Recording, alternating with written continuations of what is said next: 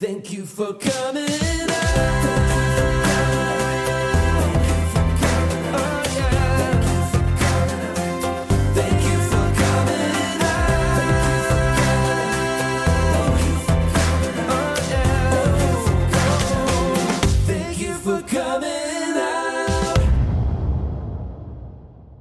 Thank you for coming out. Welcome. My name is Dubs Weinblatt. My pronouns are they, them, theirs. In 2015, I founded the Queer Improv Show, Thank You for Coming Out, or TIFCO as we call it, and it is now one of the longest-running queer improv shows in New York City. During the show, our storytellers share their coming out stories, and then our improvisers bring them to life. Our podcast is a little different. We still have a storyteller share their stories, but instead of folks improvising, we talk about them. And I am super duper pumped about the guest that we have here today. But before I introduce her, I just want to say a quick note of if you hear any background noise of cars or sirens or jackhammers, it's because we are recording in the bustling borough of Brooklyn, and there's really no way around it. So hope you can bear with us. Okay, so our guest today, my dear pal, Suzanne Hitchman, she, her, hers. Hi, Suzanne. Hi, Dubs. How are you? I'm so happy to be here. I'm so happy you're here. So we all have multiple coming out stories. So I would love to hear one of yours or whatever you'd like to share with us. Yeah, I have multiple coming out stories. And I think I identify as queer. Also, I think I've a little bit decided that maybe I'm embracing the other Q in LGBTQ of questioning as like definitely a part of my like life path. Cool. Ever questioning and not necessarily... I think maybe just the questions of who am I in this moment, where I am in this moment, where are my attractions in this moment. And I think for me as a queer person that identifies now, I'm a 39-year-old woman. I've had a coming out process to family and friends, but having like a fluid sexual orientation for me also means like I'm coming out, to the women I date as being in relationships with cisgender men or dating men, cisgender men being like, and I've also had relationships with women and folks. So like, I feel like I'm constantly coming out, but then definitely understanding what does that mean as a fluid person throughout like the life spectrum too, or it's not necessarily these big coming outs, but smaller coming outs. I think for me, coming out and understanding my sexual orientation, I again was like also pretty fluid. I remember like being a young person and just like having this. I'm from New Jersey, and I'm a big fan of like Kevin Smith movies. And I, when I was like 16, Chasing Amy came out, which featured a prominent bisexual character. And however you feel about that movie, I remember really identifying with that character's explanation of kind of her sexual orientation of like, just like, feeling a little bit more fluid. And I think for me, I remember seeing that movie and feeling empowered to kind of have this understanding of myself that like, why would I fall in love with like a gender? I'd fall in love with a person, right? And that was a very like ideal, like intellectual feeling. Like I wasn't thinking about like same gender relationships. I wasn't like thinking about sex necessarily or like queer relationships. I just like intellectually, I was like, that's what made sense to me. But I didn't consider that a coming out at all. And I continued to like my sexual development tended to be with cis men or boys, I guess, like 16. And it wasn't until really college that I started, and this feels also very intellectual. I was like in a queer, like gender studies class.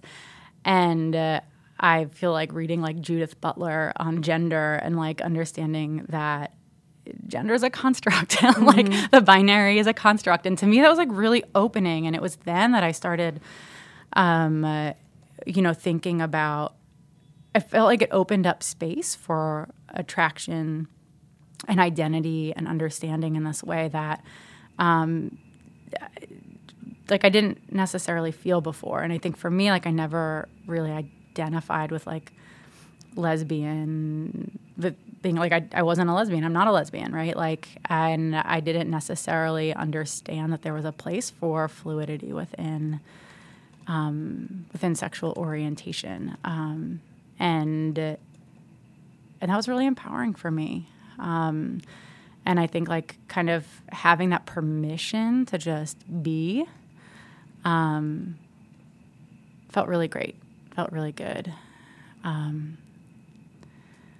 Yeah, and I think I remember at that time, like, you know, there was like definitely like there was like somebody in like my peace studies class who was like maybe it was like my Ring of Keys moment. I think we'll talk about later. Who was just like so like soft butch. Like I remember she had like at the time it was like wasn't a fad. Like every different fingernail was like a different color, and just like had like really short kind of like hair, like androgynous looks, and I was just attracted, and that was like one of the first crushes that I had on somebody that. You know, I actually I don't know what her pronouns were. I don't know even if she identified, but kind of even her just like gender, non-binary identity or like expression rather was really compelling to me and like definitely one of my first like moments of attraction. But I remember like even coming out to like my family at the time. I went out to like lunch with my mom and my brother, and I was like, you know, we were just like talking about things, and I was like, oh, by the way, I think all people are bisexual is how I like came out to them. And I think I thought that, and then I was like, and me, including me or whatever. But I think that they just like heard me making this grandiose statement that like, I think that everyone is naturally bisexual and considered that a coming out and realized that I wasn't. I had to do actually a little bit more work to be direct. I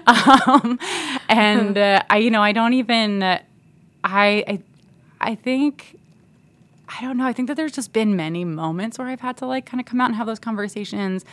And it wasn't even until like later in my 20s when I actually started dating. Like I came out actually like in the context of being in a relationship with a cisgender man who also came out as bisexual. You know, so like that was like an interesting, like we had each other to like talk about those things with.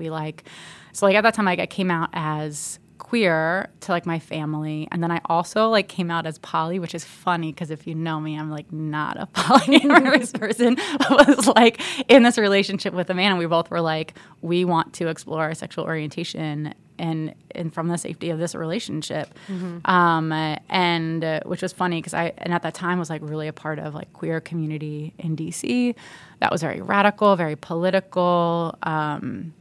Very much embraced like a broad spectrum of sexual orientation and gender identity. You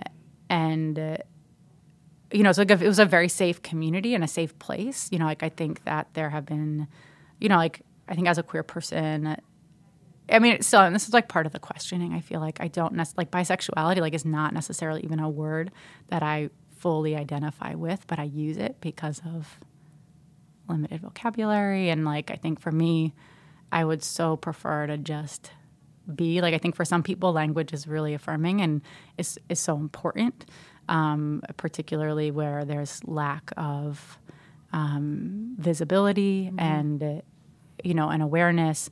And then for me, sometimes I just actually feel very frustrated by like having language at all, and I'd rather just be. And I think, you know, that's just the truth for me. Yeah. But I felt like a very safe place to be like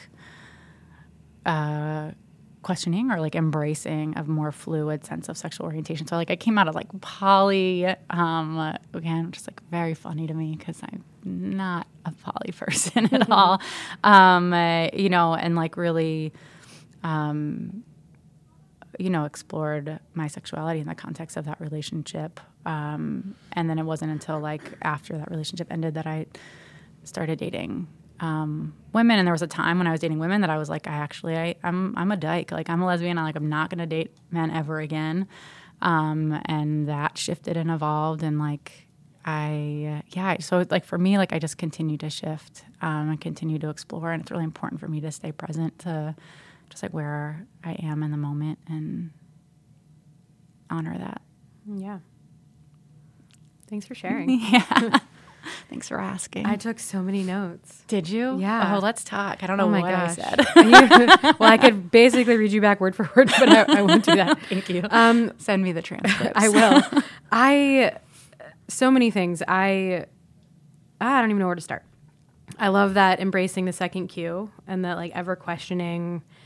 And I love that you came out as poly at one point and you're like, I'm a dyke at one point. And, now it's like, I'm queer. And it's like, I love that openness and the like, I don't know if this is it, like flexibility or like, just like staying. I was having a conversation with my friend the other day about,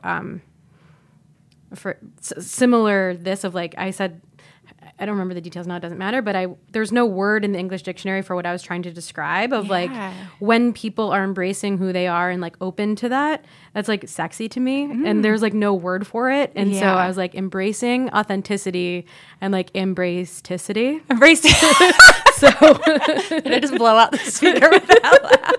That's really great. But so that will catch on. Embrace-ticity, trademark, copyright me. Such a silly word, Dubs. It is. It's so silly, but it's also like it's super true. It's super true. Also, authenticity is like such a buzzword that's lost all meaning too. We live in a messed up culture where nothing means anything anymore. Yeah, I don't know that I'm quite there yet. I still think I still really hold on to the word authentic and authenticity. I believe it. Yeah. I believe it. It makes me sad when it's a buzzword. But I'm like, let's own it. Let's not give in to it. Yeah, and I think, I don't know, are buzzwords all necessarily bad? For me, that's like the more we're talking about, I think it depends on context and like what we're, like, what it's being used for. Yeah. And I think in certain scenarios, like you were saying earlier, let me refer to my notes here, just, depending on who you are and your relationship with words and your identity, those can have a lot of power. And for some, they're not powerful. And I think for me, it's like, let's be about it. Mm-hmm. Right. And we need words to talk about it, but I want us to be about it. And I think that we live in a capitalist culture that likes to gravitate towards things and sell them. Mm-hmm. Yes. And so let's like also be willing to like actually have hard conversations and be like, does this actually feel authentic versus like we're saying it is? Yeah. So I just saw an article about the period pad Always is changing all of their packaging and marketing to remove gender. Yay. Did you see that? No, but I like this trend. Right? So it's like, I don't know if this is necessarily this, but it's almost maybe like the buzz has caught up with them. Yeah, and they're absolutely. like, you know what this is? I'm not arguing with you. Yeah, you know that. Okay. I just like, to me, that's amazing. Yes. Like because I get so much, we were talking about this earlier, so much dysphoria around my period. Yeah. That the last thing I want to do is like have to be forced to buy these products that are marketed for women. Yeah. And absolutely. And so the fact that that's something that they're working on and are conscious of, I think is really awesome. Well, yeah. And I think even like, I'm like, I have a love-hate relationship with like, with Twitter but particularly Twitter around the presidential election. I went like silent after 2016 because I couldn't handle it, but now I'm like all in. But I love there was a lot of good discussion about people correcting language in the debates around talking, not saying pregnant women, but people who are pregnant, and like feeling very happy that we're moving that way. And I was even thinking about my own coming out story too. Like for me, gender pronouns are really important as a queer and fluid person, because part of that, like having to come out all the time on dates or like, in situations, even like people are being well-intended, like, oh, I want to hook you, like, I want to hook you up with whoever, blah, blah, blah. Right. But like gender neutral pronouns like allow me to just date who I want to date and not necessarily have to have these like coming out moments all the time. And like, to me, that's not buzz. That's really stuff that matters. Yeah. It's important to people. Yeah. I was thinking, I have this friend who identifies as a woman and is married to a woman, but really refuses strongly to use any kind of label. Mm-hmm. And is like, I'm just me, or we'll say I'm just, and then we'll say her name. And I remember, and this has been her MO for a long time. And I remember actually getting really mad because I was like, why are you ashamed of being a queer person? And it took me a lot of time and really sitting with it and thinking about it to be like, first of all, it's literally none of my business how she identifies. Yeah. And if she feels the most empowered by not claiming a label, Yeah. then good for her. Yeah. And it's like, who am I to care? Yeah. It took a lot of almost like undoing what I thought was so important, Yeah. because for me, those words are so important. Yeah. And it's just not for some people. Well, and I thought about that, I think I was feeling some stress about being here and telling my story and like talking about myself. And actually, I think some of that is because like my identity is shifting. It's like ever shifting, like I've shared, but I think also like at this stage of life, I feel differently about it, and it's like in movement. And I think I'm also coming to terms with how I feel like, again, like the limits of language and how frustrating it feels, but like also feeling though that, so it's like I want to embrace that. I want to stand by that part of me that needs less language, that wants less language, that wants less of to be bound by a label. And then I also want to speak to I also had this awareness too, right? Like some people don't have the privilege of not having to come out either, right? And as like a cisgender woman that has straight passing privilege, when I'm not in a relationship, I mean, like just on my own in the world, based on appearances, and if I am in a relationship with like a cisgender man, like I have straight privilege, right? And so like coming out feels like also, that's about matching vulnerability too, right? Like that, I may feel better like not having labels, but I also think it's important that it's like why like we all should be using like front loading our pronouns, right? Because I think when we take acts of vulnerability, even if they're maybe less risky than for other people, that we make it safe for other people, right? Does that make sense? So I feel, like I had a little bit of an internal battle like coming up of like how much do I want to share, and like, I think also too accepting self-acceptance around like, yeah, work in progress, still not sure. It's like shifting or like, but I think it's important to show up and have the conversations. Yeah. Like we're doing right now. Like we're doing right now. We're doing it. We're being about it. We're doing it, Peter. Yeah. We've known each other a long time. Yeah. How long? I don't let's play this game. 6 years? Because I've been in New York. It'll be my 6th anniversary, I think, this winter. And we met the spring, I think, of 2014, I want to say. Great. Lovely. So, yeah, I've known you a really long time. Yeah. I've known you before I used they, them pronouns. I knew you before top surgery. I knew you before really using TIFCO? before TIFCO, exactly. And before affirming that I'm trans and realizing that. But I know this is going to be like gush about Suzanne moment, because just something you said earlier reminded me of they, them pronouns. And I know that when we would have conversations about who you were dating, you always use they, them pronouns and about whoever they were. And I remember being confused but never asking you because I'd never heard of that before. Yeah. I had no idea that was a thing. And I was always kind of frustrated too. I was like, who are you talking about? And then it's just like, and this was like 6 years ago probably. And I was like, Suzanne, just tell me. And also that person could have been using they, them pronouns and I had no idea. Yeah. But I love that you've kind of, in my mind, you've like been on the forefront of like so many things. Another one being self-care. And I think I've talked about this on other episodes too. Like you are the person who taught me what self-care is, and so appreciative of that. What does that mean to you now? I want to know. Yeah, to me it means when I'm feeling overwhelmed or when I'm feeling that I need to just take a beat and and listen to my body and my stress and anxiety, to actually listen to it and to not push when I don't need to be pushing. Yeah. And I also learned that it's not selfish to do that, and that I love that. Yeah, it's been nice. So like when I'm like staying home on a Friday night, it's because I really can't be out. I can't be out. I need to be home. Or, things like that, where it's just like really listening to myself and not feeling bad about it. That's so important. I love that so much. I feel like to me, like, that's like the way to be in right relationship with yourself and your people and your community, is to really make room for yourself and see yourself. Yay. Yeah. So thanks for that. Yeah. And the other thing, I'm just going to laundry list all the things that why I love you. I'm blushing. Me too.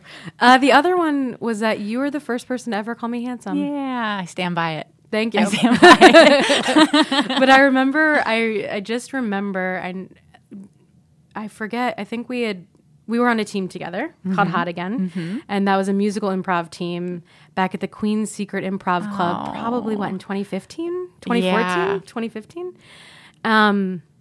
That's how we spent every Saturday night. Yeah. I took the G train to Long Island City to Court Square, and I just like remembered sitting on that G train at Court Square, like waiting. It was like 1 o'clock in the morning, waiting to go home after a show. But it was so much fun. Do you remember the password to that bathroom?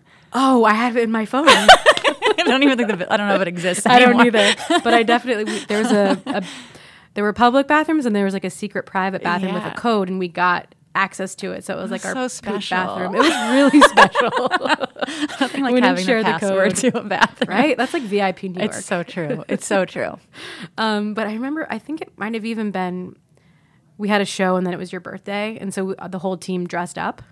I remember. I was wearing a tie and a sweater. Yeah. And that was the first thing you said to me was, "You're so handsome." And I was just, I just remember being blown away because it was the first time anyone had ever like seen me. And it was life-changing. It was amazing and so affirming. So thank you. You're welcome. For seeing me. Yeah. Yeah. I mean, I feel like you also really show up and show yourself.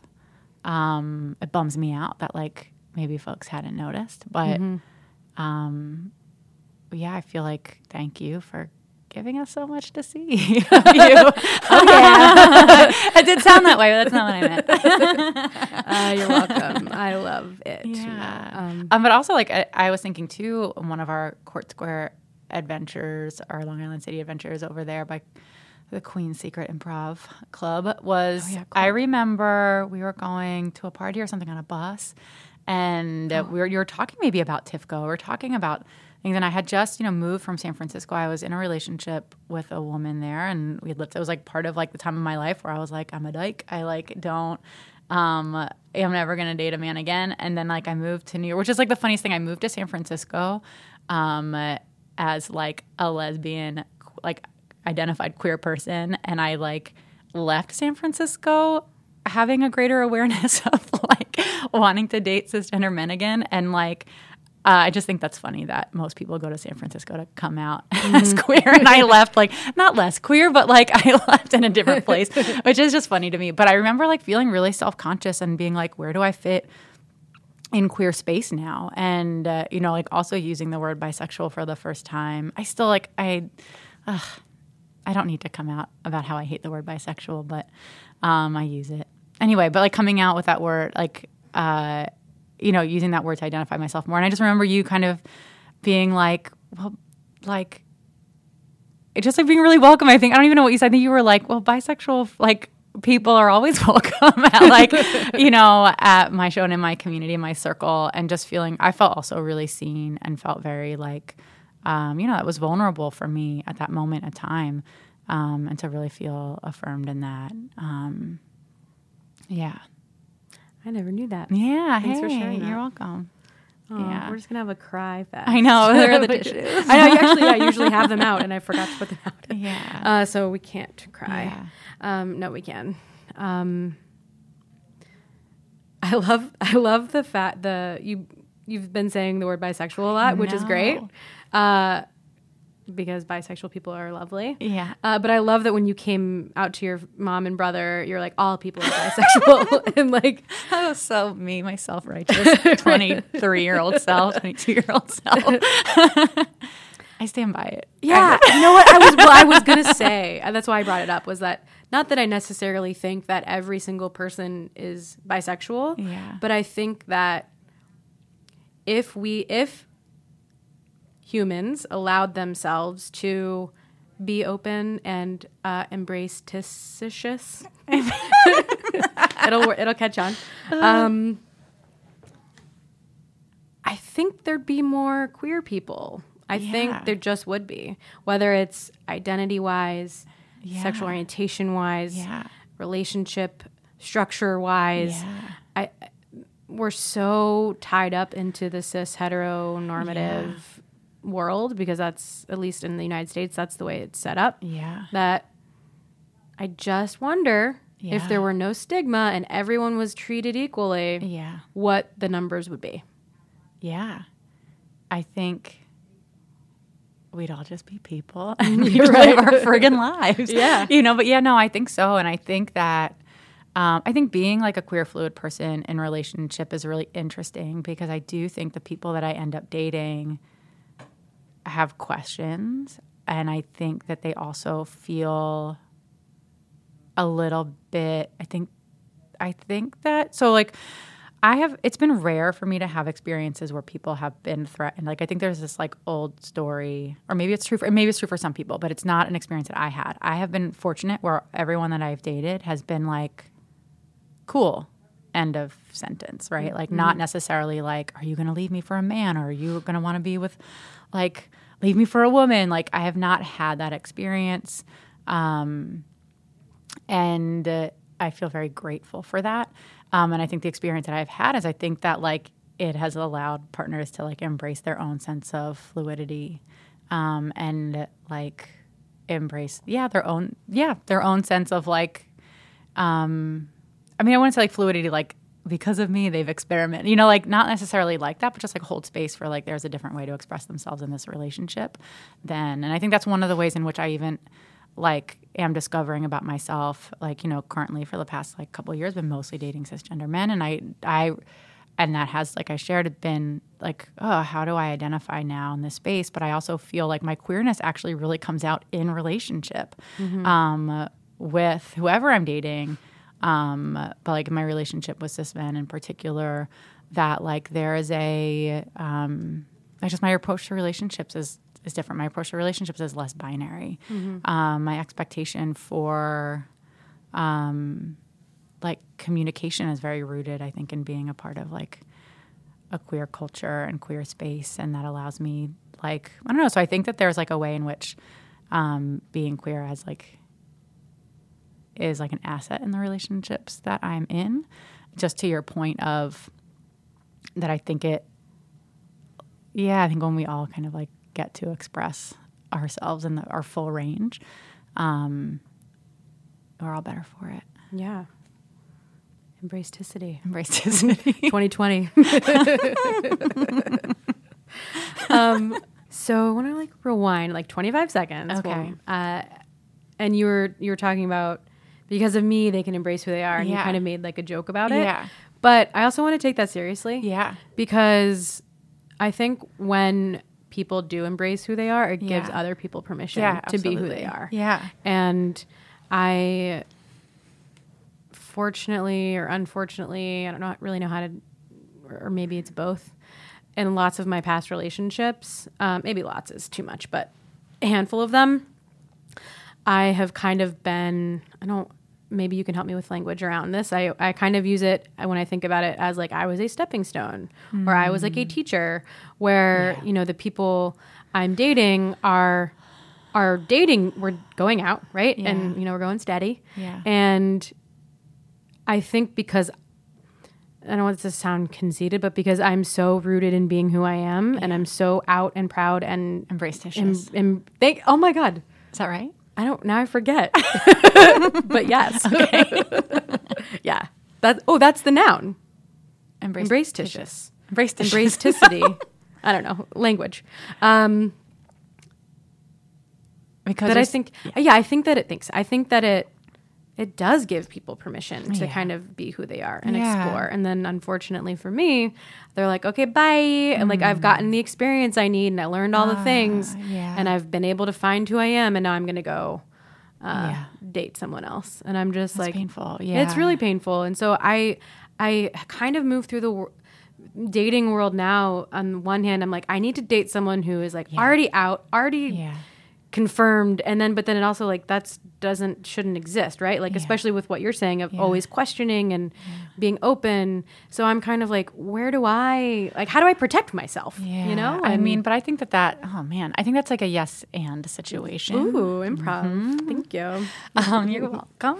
I feel though that like, maybe like looking, I mean, I think that's about listening to yourself, and I think that's about boundaries as well. And like, so how do you not give away all that insight without getting what you need in return, right? Yeah. And that's about boundaries for yourself and holding yourself accountable to that. Are you seeking out people that are giving as much as you're giving, right? That there's equity in that. Because the reality is, like, I mean, I feel that way too in relationships, and not necessarily in the same way, but like sometimes I feel like, I think that there's like a joke, I think particularly like amongst like straight women, that it's like, their exes always end up more prepared to be in their next relationship because of the training that they put in, right? Yeah. And what, I don't know, whatever. That's like a joke, I guess, but maybe with some truth to it. But like, I think that that's bound to happen in relationships, that we experience intimacy and we learn a lot from them. And then we also, through the experience, realize that maybe there isn't the same compatibility that we thought, but we don't give less, right? We keep giving.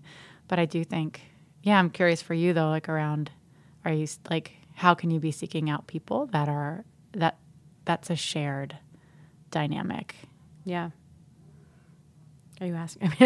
Right. That's the ever asking question. Yeah. I need to really be. I think there's a How I Met Your Mother episode where Ted is having a conversation with his friends, and they're all like, you are always going for the wrong women. Yeah. And we think it's because you're scared to find the right person. Yeah. And so you're kind of like delaying. Yeah. And, through the 10 or 9 seasons, it's like you do see the patterns of him always going for like unavailable people, or folks who up front were like, I can't do this. And he pushes. Do you feel that that's true for you? Yes. And in the book that I'm writing, I talk about, it's like basically the chapter's called How I'm Ted Mosby. Yeah. And it's been enlightening because I'm starting to see those patterns. Yeah. And another pattern that I uncovered, not to make this about me, but also kind of I'm hair flipping. When I, being in the closet for the majority of my life still, I mean, it is still the majority, but eventually it won't have been. Anyways, like I realized this recently that I still get crushes and like go after like people who just legitimately are not available for me. Yeah. And I really am equating that back to like being in the closet and pining after people who I could never have because I wasn't out, or they weren't queer, or I didn't know they were queer, or it was too scary. Well, it's a familiar feeling. Right. That's exactly what it was. It's like I'm finding these people to get back into that familiar feeling, even though I know that's not healthy or what's going to be right for me. Yeah. But yeah. And there's like a part of me that like hears that and is also like, oh, it's like one thing that's so awesome about you is like how much you're willing to like crush out on somebody and kind of go for it. That's like really sweet. And I think that, that there's, I don't know, that's like important information though. And I think that, that sometimes there's like the familiar, like there could be a negative pattern that feels safe. Yeah. Even if it's not putting us towards, and I think that's why, right? Because like the awesome thing is really risky and really vulnerable. And I was like thinking about actually even this scenario here, that I think part of my nervousness about being in this seat of being like interviewed by you is that like, I'm usually in this position as somebody that's like, I'm a coach, I'm a social worker, I keep like restorative justice space for people. Like and even in relationships, I'm often the one that's like asking the questions, and and when like I'm in the hot seat, it's different, right? Like, and yet that's not okay, right? Like I need to be comfortable sharing of myself because I'm literally asking other people, and thinking about that for you as well, right? Like, and how you must have that experience. Like how willing are you to be in a relationship that's out of your comfort zone, right? That might put you in the hot seat in a different way. And I think that sometimes the thing that we want the most is just really is really scary. Yeah. And requires us to be in an uncomfortable and like unsafe in the sense that we can't predict what it's going to feel like. Right. Just to bring in our gal Brene Brown. Yeah. Like I always need to. Daring greatly. Yeah. And just like you have to try. Yeah. You have to get into the arena, Yeah. and there are no guarantees that you're going to succeed. And when you're face down, when she tweeted at me, Yeah. she was like, "When you're face down in the arena, Yeah. when you need yourself to remind you to get back up." Yeah. Which is why I got the tattoo in my own handwriting, Yeah. not hers. Yeah. And I think Yeah. for you are always in the arena, Dubs. Like you are somebody that like I definitely admire for that. You know, we joked earlier about how my mom is a fan of yours. And my mom is like, Dubs just putting themselves out there and doing it. I was like, yep. You know, I'm really inspired by that. And I feel like, how could you, you know, bring, I feel like when you experience that, that resilience in other aspects of your life, how can you bring that towards the dating and the love situation? Yeah. Well, I think the first step is recognizing that that's a pattern that I'm in. Yeah. And then figuring out how to break it. Yeah. So I'm working on it. Yeah. Sitting with it. Sit with it. Yeah. Journal about it. Oh, you taught me about morning pages. Suzanne, this is just like what Suzanne Hitchman taught me podcast by Dubs Weinblatt. You also taught me about morning pages and the artist way. Oh, have you done the artist way? Did you do it? No, I got as far as morning pages. like, not, just like not for page me. 1. Yeah. But I have the book. It. Yeah. Yeah. I've been doing my morning pages strong for like, I've been here for 6 years, 7 years, 8 years now. I can't imagine a life without it. It's amazing. Yeah. I want to just I also want to stick to this theme of things you taught me because you brought up the word boundaries. Yeah. Which reminds me of also consent. And we also have had so many conversations around boundaries and consent, just like as buddy, you know what I mean? And I feel like I learned so much from you about those things as well. And I remember one conversation we had, this was before top surgery. But it was when I was in that I think it had to have been before knowing that I wanted to have it. And I was telling you about being intimate with somebody and how she was touching my chest. Do you remember this? Yeah. And I remember telling you how uncomfortable I was. And then I said, but like, if she likes it, then like, this is just like, it's just like, fine, I'll just let her. And you were like, no. Yeah. No, if you don't like it, tell her no. And you were so firm, but like nice and gentle. Yeah. But like, I think I heard and took this seriousness in your voice of like, I like didn't know that I could say no. Which is like so embarrassing and like kind of just, you know, I thought consent at that point was like, okay, I've consented to be in this hookup space with you. Yeah. That means everything goes, regardless of how I'm feeling. And I just am so appreciative that you were able to teach me that, no, that's not how consent works. Yeah, I feel that so strongly even right now. And that's something that actually like has been present for me too around, there's been some things that has like caused me, like in the work that I've done that has caused me to kind of self-reflect around like sexual harm and like thinking about, I think one of the ways in which, I think one of the biggest sexual harms that's been done to me and like, I think everyone is this expectation that you should be down for sex whenever. Yeah. Right. And even that like consent isn't just like, yes, I agree to sex. Like you're saying, it's like we both like it throughout the time. Right. Right. And like, and like not necessarily like, oh, stop, but being able to say like, I don't like this, let's do this, right? Being able to be assertive and name boundaries and also be able to be like assertive in directing towards where you want to go and being an active participant. And I think that like that's something that I feel like I've had to learn and had modeled for me by friends. And I feel like that conversation also came about from that scene in Transparent. Yes. Where Gabby Hoffman's character is in the tent making out with a gender non-binary person and they're just like, no, I want to keep my top on, right? Yeah. Yeah. And just I felt that so powerfully too around like, yes, you get to say what you want. You get to name it. There's no like, you don't carte blanche sign a waiver that's like, I'm down for it all, right? Yeah. It's hard and it's important though. Everyone has to like it. Yeah. I think that scene in Transparent came years after this conversation. Yeah. That you and I had. But which is so important for visibility. Yeah. Right? Because if I would have seen that before this encounter, maybe I would have felt empowered and learned and known that I could say no from the beginning. Yeah. And not been uncomfortable. Yeah. I'm looking for this. Someone put something on social media that's so in this conversation, and I'm going to just try to find it. And then if I can't after 1 second, then... Oh, here. Imagine you are having sex with a partner who begins to give you specific instructions on how best to provide satisfaction. Assuming there is no danger, would you follow these instructions? And the options are no, that would be the end of the encounter. No, I'd continue doing it my way. Yes, but I would be offended. And yes, I'd be grateful for the communication. So this is like, I have a friend who posts these like OkCupid questions as a way to match with folks. And that is a question, and those are the answers. So what was the question again?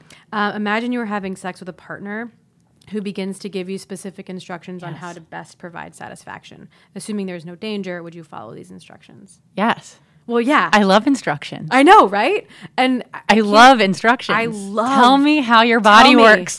Tell me. Like, I'm not a mind reader. Yeah. Let's have a consensual conversation about what...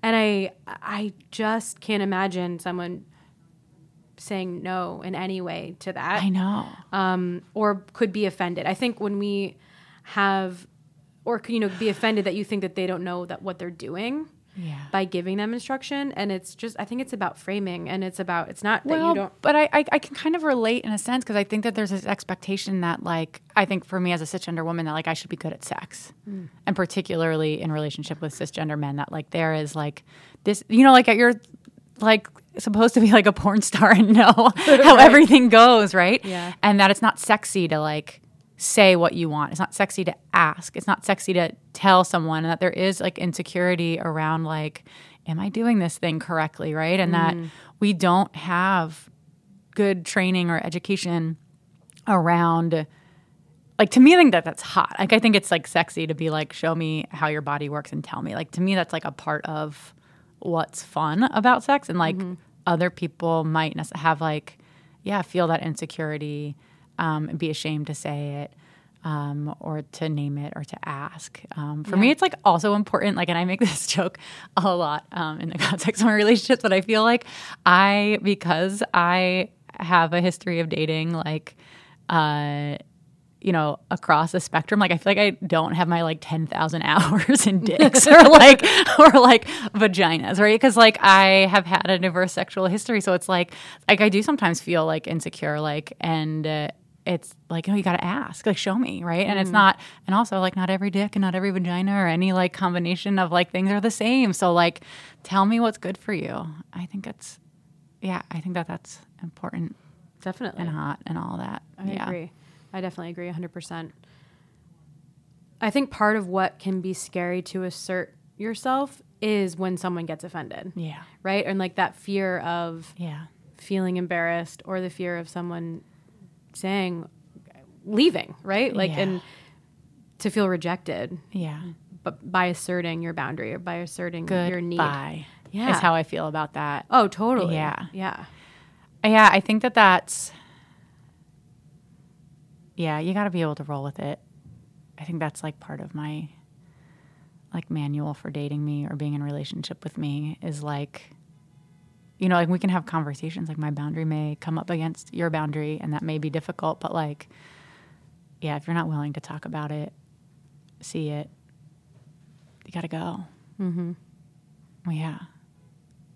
But I feel like there's also a flip side of that. Like, I think that sometimes, like, and that's like, I think part of the questioning aspect of life too is like, are these boundaries still serving me? And can these boundaries actually be barriers to intimacy? And I think that's where it's like so important to really be actively listening. That's why I write my pages every day. That's why I do the journaling every day, is to stay close to myself, to be able to be like, is this a boundary that's serving me? Is this a boundary that like am I getting uh-oh feelings because it's like run away, or is it uh-oh feelings like, oh, actually you need to lean into the uncertainty of this? And I think that that's something that like I'm experiencing right now as like I'm in like a career transition. I'm like leaning towards like sole entrepreneurship, and there are like opportunities that come up that I have to sit with around like, do I say yes? Is this no? Because like it's unethical. Is this no because it's like I don't like the way this person does business, or is this no because like I'm actually afraid of taking on this new thing? Mm-hmm. And like I think it's important. Again, that's where like the listening and that self-care, which like to me self-care really means active listening to yourself and your own needs, and your own desires, and fear and shame and all of that, is just so important to help guide you on like saying yes to the right things and saying no to the right things, or learning, and then learning in the aftermath of those decisions. Yeah. And sometimes saying no is actually saying yes. Absolutely. When I learned that, No. I was like, what? What? The fuck? No, and Right? I was like, how is that a thing? That's so cool. I love it. Language. Language. Embraceticity. It's never not going to be silly to me. Okay, it'll catch on, and then you'll be like, I was there when. I want it to catch on, and I want to giggle every time. That's fair. If it, that's great. You're being authentic in your reaction to the word. You're embracing it. Okay. So you are a writer for Reductress. I haven't contributed in a while, but I have contributed some pieces to Reductress. What are some of? So Reductress is a satirical Is it a website? I guess a magazine. A magazine website. I guess I probably should have researched that before. Entity. Yeah. It's great. It's so funny. What have been some of your pieces? I published 2 pieces. Yeah. It's funny because like I'm a very like political person, but I have a really hard time with like overtly political comedy. I think it's like too close to home. So like I feel like mine are like not necessarily the most like cutting. Like I had one that was Tupperware solutions to assert dominance over your apartment or your roommate. That's what it was. It was Tupperware solutions to assert dominance over your roommate at home was one. Because that actually stemmed from real life, because I literally have this kitchen that I always say my apartment has like really bad bones, but like great skin, but terrible bones. It's like, like half falling apart, but like you walk in, you're like, this is great. But like I have these cabinets that don't have a drawer. So like you can open the doors, but there's no drawer. There's just a gaping hole. And I've decided like that's where my Tupperware lives. So I literally just like shove the Tupperware into this thing. And then you open up the doors and it all falls out. And my roommate, who was my best friend at the time, is a very like orderly, structured. She's a Capricorn. I'm a Pisces. I feel like Capricorn Pisces, a very symbiotic relationship. We need each other. However, there was a lot of the Tupperware situation was our battleground. Interesting. Yeah. And I like the idea of being, like comedically, I like the idea of messiness as a form of control versus like people often talk about cleanliness as a form of like control. But Yeah. you can be so haphazard in your Tupperware that you can slowly unhinge your domestic partners. Yeah. I bought some new Tupperware from IKEA the other day. Love a good Tupperware. Oh my God, it's so good. And like they just stack. And that's all. They're so lovely. I love a good like glass Tupperware situation. Yeah. So important. Yeah. Don't want to microwave those chemicals and plastic and I have them leach know. into your system. No way. Yeah, I still do it. I still microwave in no. plastic. I try to transfer to a glass plate Yes. as much as possible. It's another dish I have to do. I don't have a dishwasher. Yeah, that's rough. It's rough. That's rough. I have more important things to do than a But like, dish. can you leave a plate at the work office? Oh, no. Why? You just can't. Do we need to Why- write a letter? What I do we need to actually- do? Right? Well, actually, I was thinking about just at home, like transferring okay. food. Actually, at work, they have dishes, and so Yeah. I just and have Okay. dishwasher, so that is actually much easier at work. Great. But so like if you get the glass Tupperware, Dubs, and if it's just for home, I'm like such an advocate. I'm sorry. Yeah. I'm trying to like proselytize This you. is great. But then the glass Tupperware is the dish. The glass Tupperware is the dish. Whoa, yeah. Yeah. add this to the list of things Suzanne Hitchman has done. You're welcome. I just feel really like I think that plastics in our system is really what's causing us all these problems, autoimmune stuff. I think everything little is. nutters, but yeah, that's true. I was at the airport yesterday actually, and I was speaking with someone who lives 5 hours from Steamboat, Colorado, off the grid in Colorado, and he was like, when I come into cities, he's like, I can taste and feel the air, and like I can feel the like electromagnetic whatever. And I was like, well, you're like, cool. Okay. Then he's like, everyone, and he was like, well, everyone, like makes fun of me or thinks that I'm like, making it up. But I don't know. There's probably something to it. If you are not living near, that's true. Like he doesn't, like he's literally like, we have no internet, we have no Wi-Fi, we are away from stuff. And so I bet that's I bet it's true. I bet it's true. Yeah. He seemed trustworthy after 20 minutes. You have to go to Steamboat, Colorado, and did you meet him in Steamboat, Colorado? Oh no, we were at the Houston airport. Oh, because I was going to say you have to go there and see if maybe you can feel it. Yeah, I wonder if you feel it the other way. It's that's like, what I mean. yeah.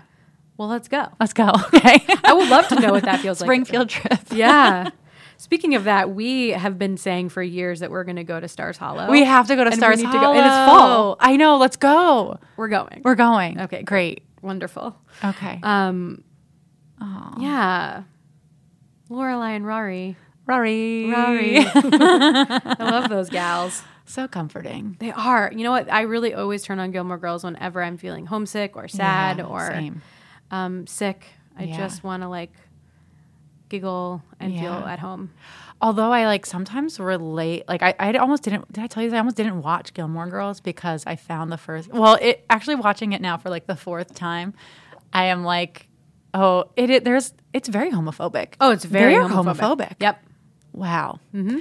Anyway, but the first episode, I actually was really like lowercase t triggered by how like unboundaried Lorelai Gilmore is. So unboundaried. And, like I was raised, like my parents split up when I was like in middle school and basically like was raised by like a Singlish mom who like, we were very close and bonded very much in the aftermath of my parents' divorce. But like sometimes I'm like, oh, too close, like boundaries, and like that there's a lot you get out of having like, and my mom and I talk like every day. There's like a lot I get out of having like a very close relationship, like friendship with my mom. But there's also like boundaries are good. Yeah, the theme of this podcast. Yeah, they are so good. But yeah, so sometimes like I like also there's like some things that are unsettling about Gilmore Girls that I really, and yet it's comforting. Yeah. Well, that's how I feel about Friends and How I Met Your Mother. They're all very comforting and also just the most problematic. Yeah. Just they are terrible. Yeah. And I love them. So Schitt's Creek, we're going to talk about Schitt's Creek. Oh, let's talk about Schitt's Creek. Yeah. Yeah. So which is also, I feel like the premise of that show makes me very uncomfortable. Somebody's like, oh, what's that about? And I'm like, oh, a bunch of like rich people go to a poor rural town and like have to. That they bought as a joke. That they bought as a joke. Exactly. Right. I'm like, this is awful. Yeah. And also they do a great job at everything else. Right. Yeah, they really do. Yeah. Yeah. I love, so one of your questions is representation, queer representation in the media. And I do love David and Patrick's relationship so much. I think it's the best relationship, period, that we get to see on television. And I love it. They navigate conflict so well. They play, they joke. Yeah. They're hot for each other. They it's communicate. Great. They communicate. I bet they have great consensual communicative sex. Yeah, I bet they do.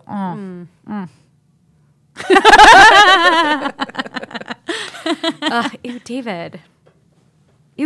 I need to practice that better. That was not good. I was just watching the episode with Moira doing the commercial at the end and like just butchering the name of the winery and then just like, and I was like good. Almost peed my pants because I was like, this is so ridiculously hilarious. She's so good. She's so good. I love that accent, that nondescript accent. Yeah, it's so amazing. It's so good. I love it. I'm going to transition us into our last segment, which is the rapid fire. Oh, gosh. So just relax. And I'm going to read you questions and just answer as Yeah. quickly as possible. Also, though, I have a Ring of Keys moment that I really want to tell you. Please. The reason I didn't bring it up is because you kind of already talked about it. But this is different, and I wanted to share it because I please. think it's like a meta Ring of Keys moment. Great, I love that. it. Like, it's different, but it's Real quick, thanks Yes. for advocating for yourself. yes, always self care. Yeah. But I think it's funny to me, and I like have never told this story before, but. So I came out to my mom, and then my mom told my entire family. With your consent. Not without my consent, Okay. which was a problem. But then also, it was a problem. I didn't have control over the situation. And it's a little bit of a recurring theme where, boundaries, mom. But also it meant that I didn't have to have a conversation. I don't really love coming out, so I didn't have to have a conversation with people. Yeah. But so my uncle apparently told my mom that he already knew because I was a part of like this queer like punk like bike community, and like part of the fashion was to like, and also the fashion and the function was to have a ring of keys on my belt buckle that I could like have quick access to unlock my bike. And so I always had a ring of keys on my pants, and my uncle's like, that's how I knew she was queer, was because of that ring of keys. So it wasn't my ring. My uncle had a ring of keys moment about me that was like literally about a ring of keys. Wow. I just thought that was a silly little twist. That is a silly twist. I wish you still had a ring of keys. I do actually. Oh. Yeah. don't I got see one them on your because person. they're in my bag. All right. All It right. loses its effect I a little do. bit when it's in It's your like not the bag. point. I'll put them on. Like, I'll walk out. I have keys in my bag. It's right. Everyone has that. Yeah, you're right. I'll put them Love on. you. So I'll strut out of Gay City News with them on my belt buckle. Please So. do. Okay, great. Okay, Okay. rapid fire. I'm ready. Okay. Okay. Writing or reading? Writing, Acting or singing? singing, Dogs or cats? dogs, Beach or mountains? beach, Biking or running? both, Ooh, bagels or donuts? neither, All right. Train or plane? train. Pants or shorts? It sounded like you said pans or shorts. Pants, shorts or gonna wear Tupperware? Shorts, Coke or Pepsi? neither. All right. Night or day? No, both. Cycles, natural rhythms. Favorite dessert? Chocolatey things. Ooh, chocolatey things. Yeah. Nice. Yeah.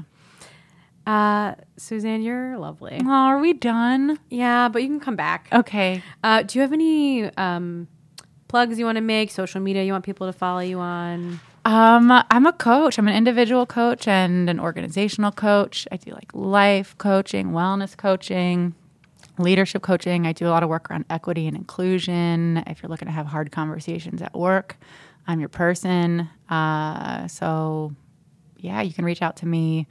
My social media is like not for public consumption. Okay, well, that's You great. can reach out to me at SuzanneHitchman@gmail.com.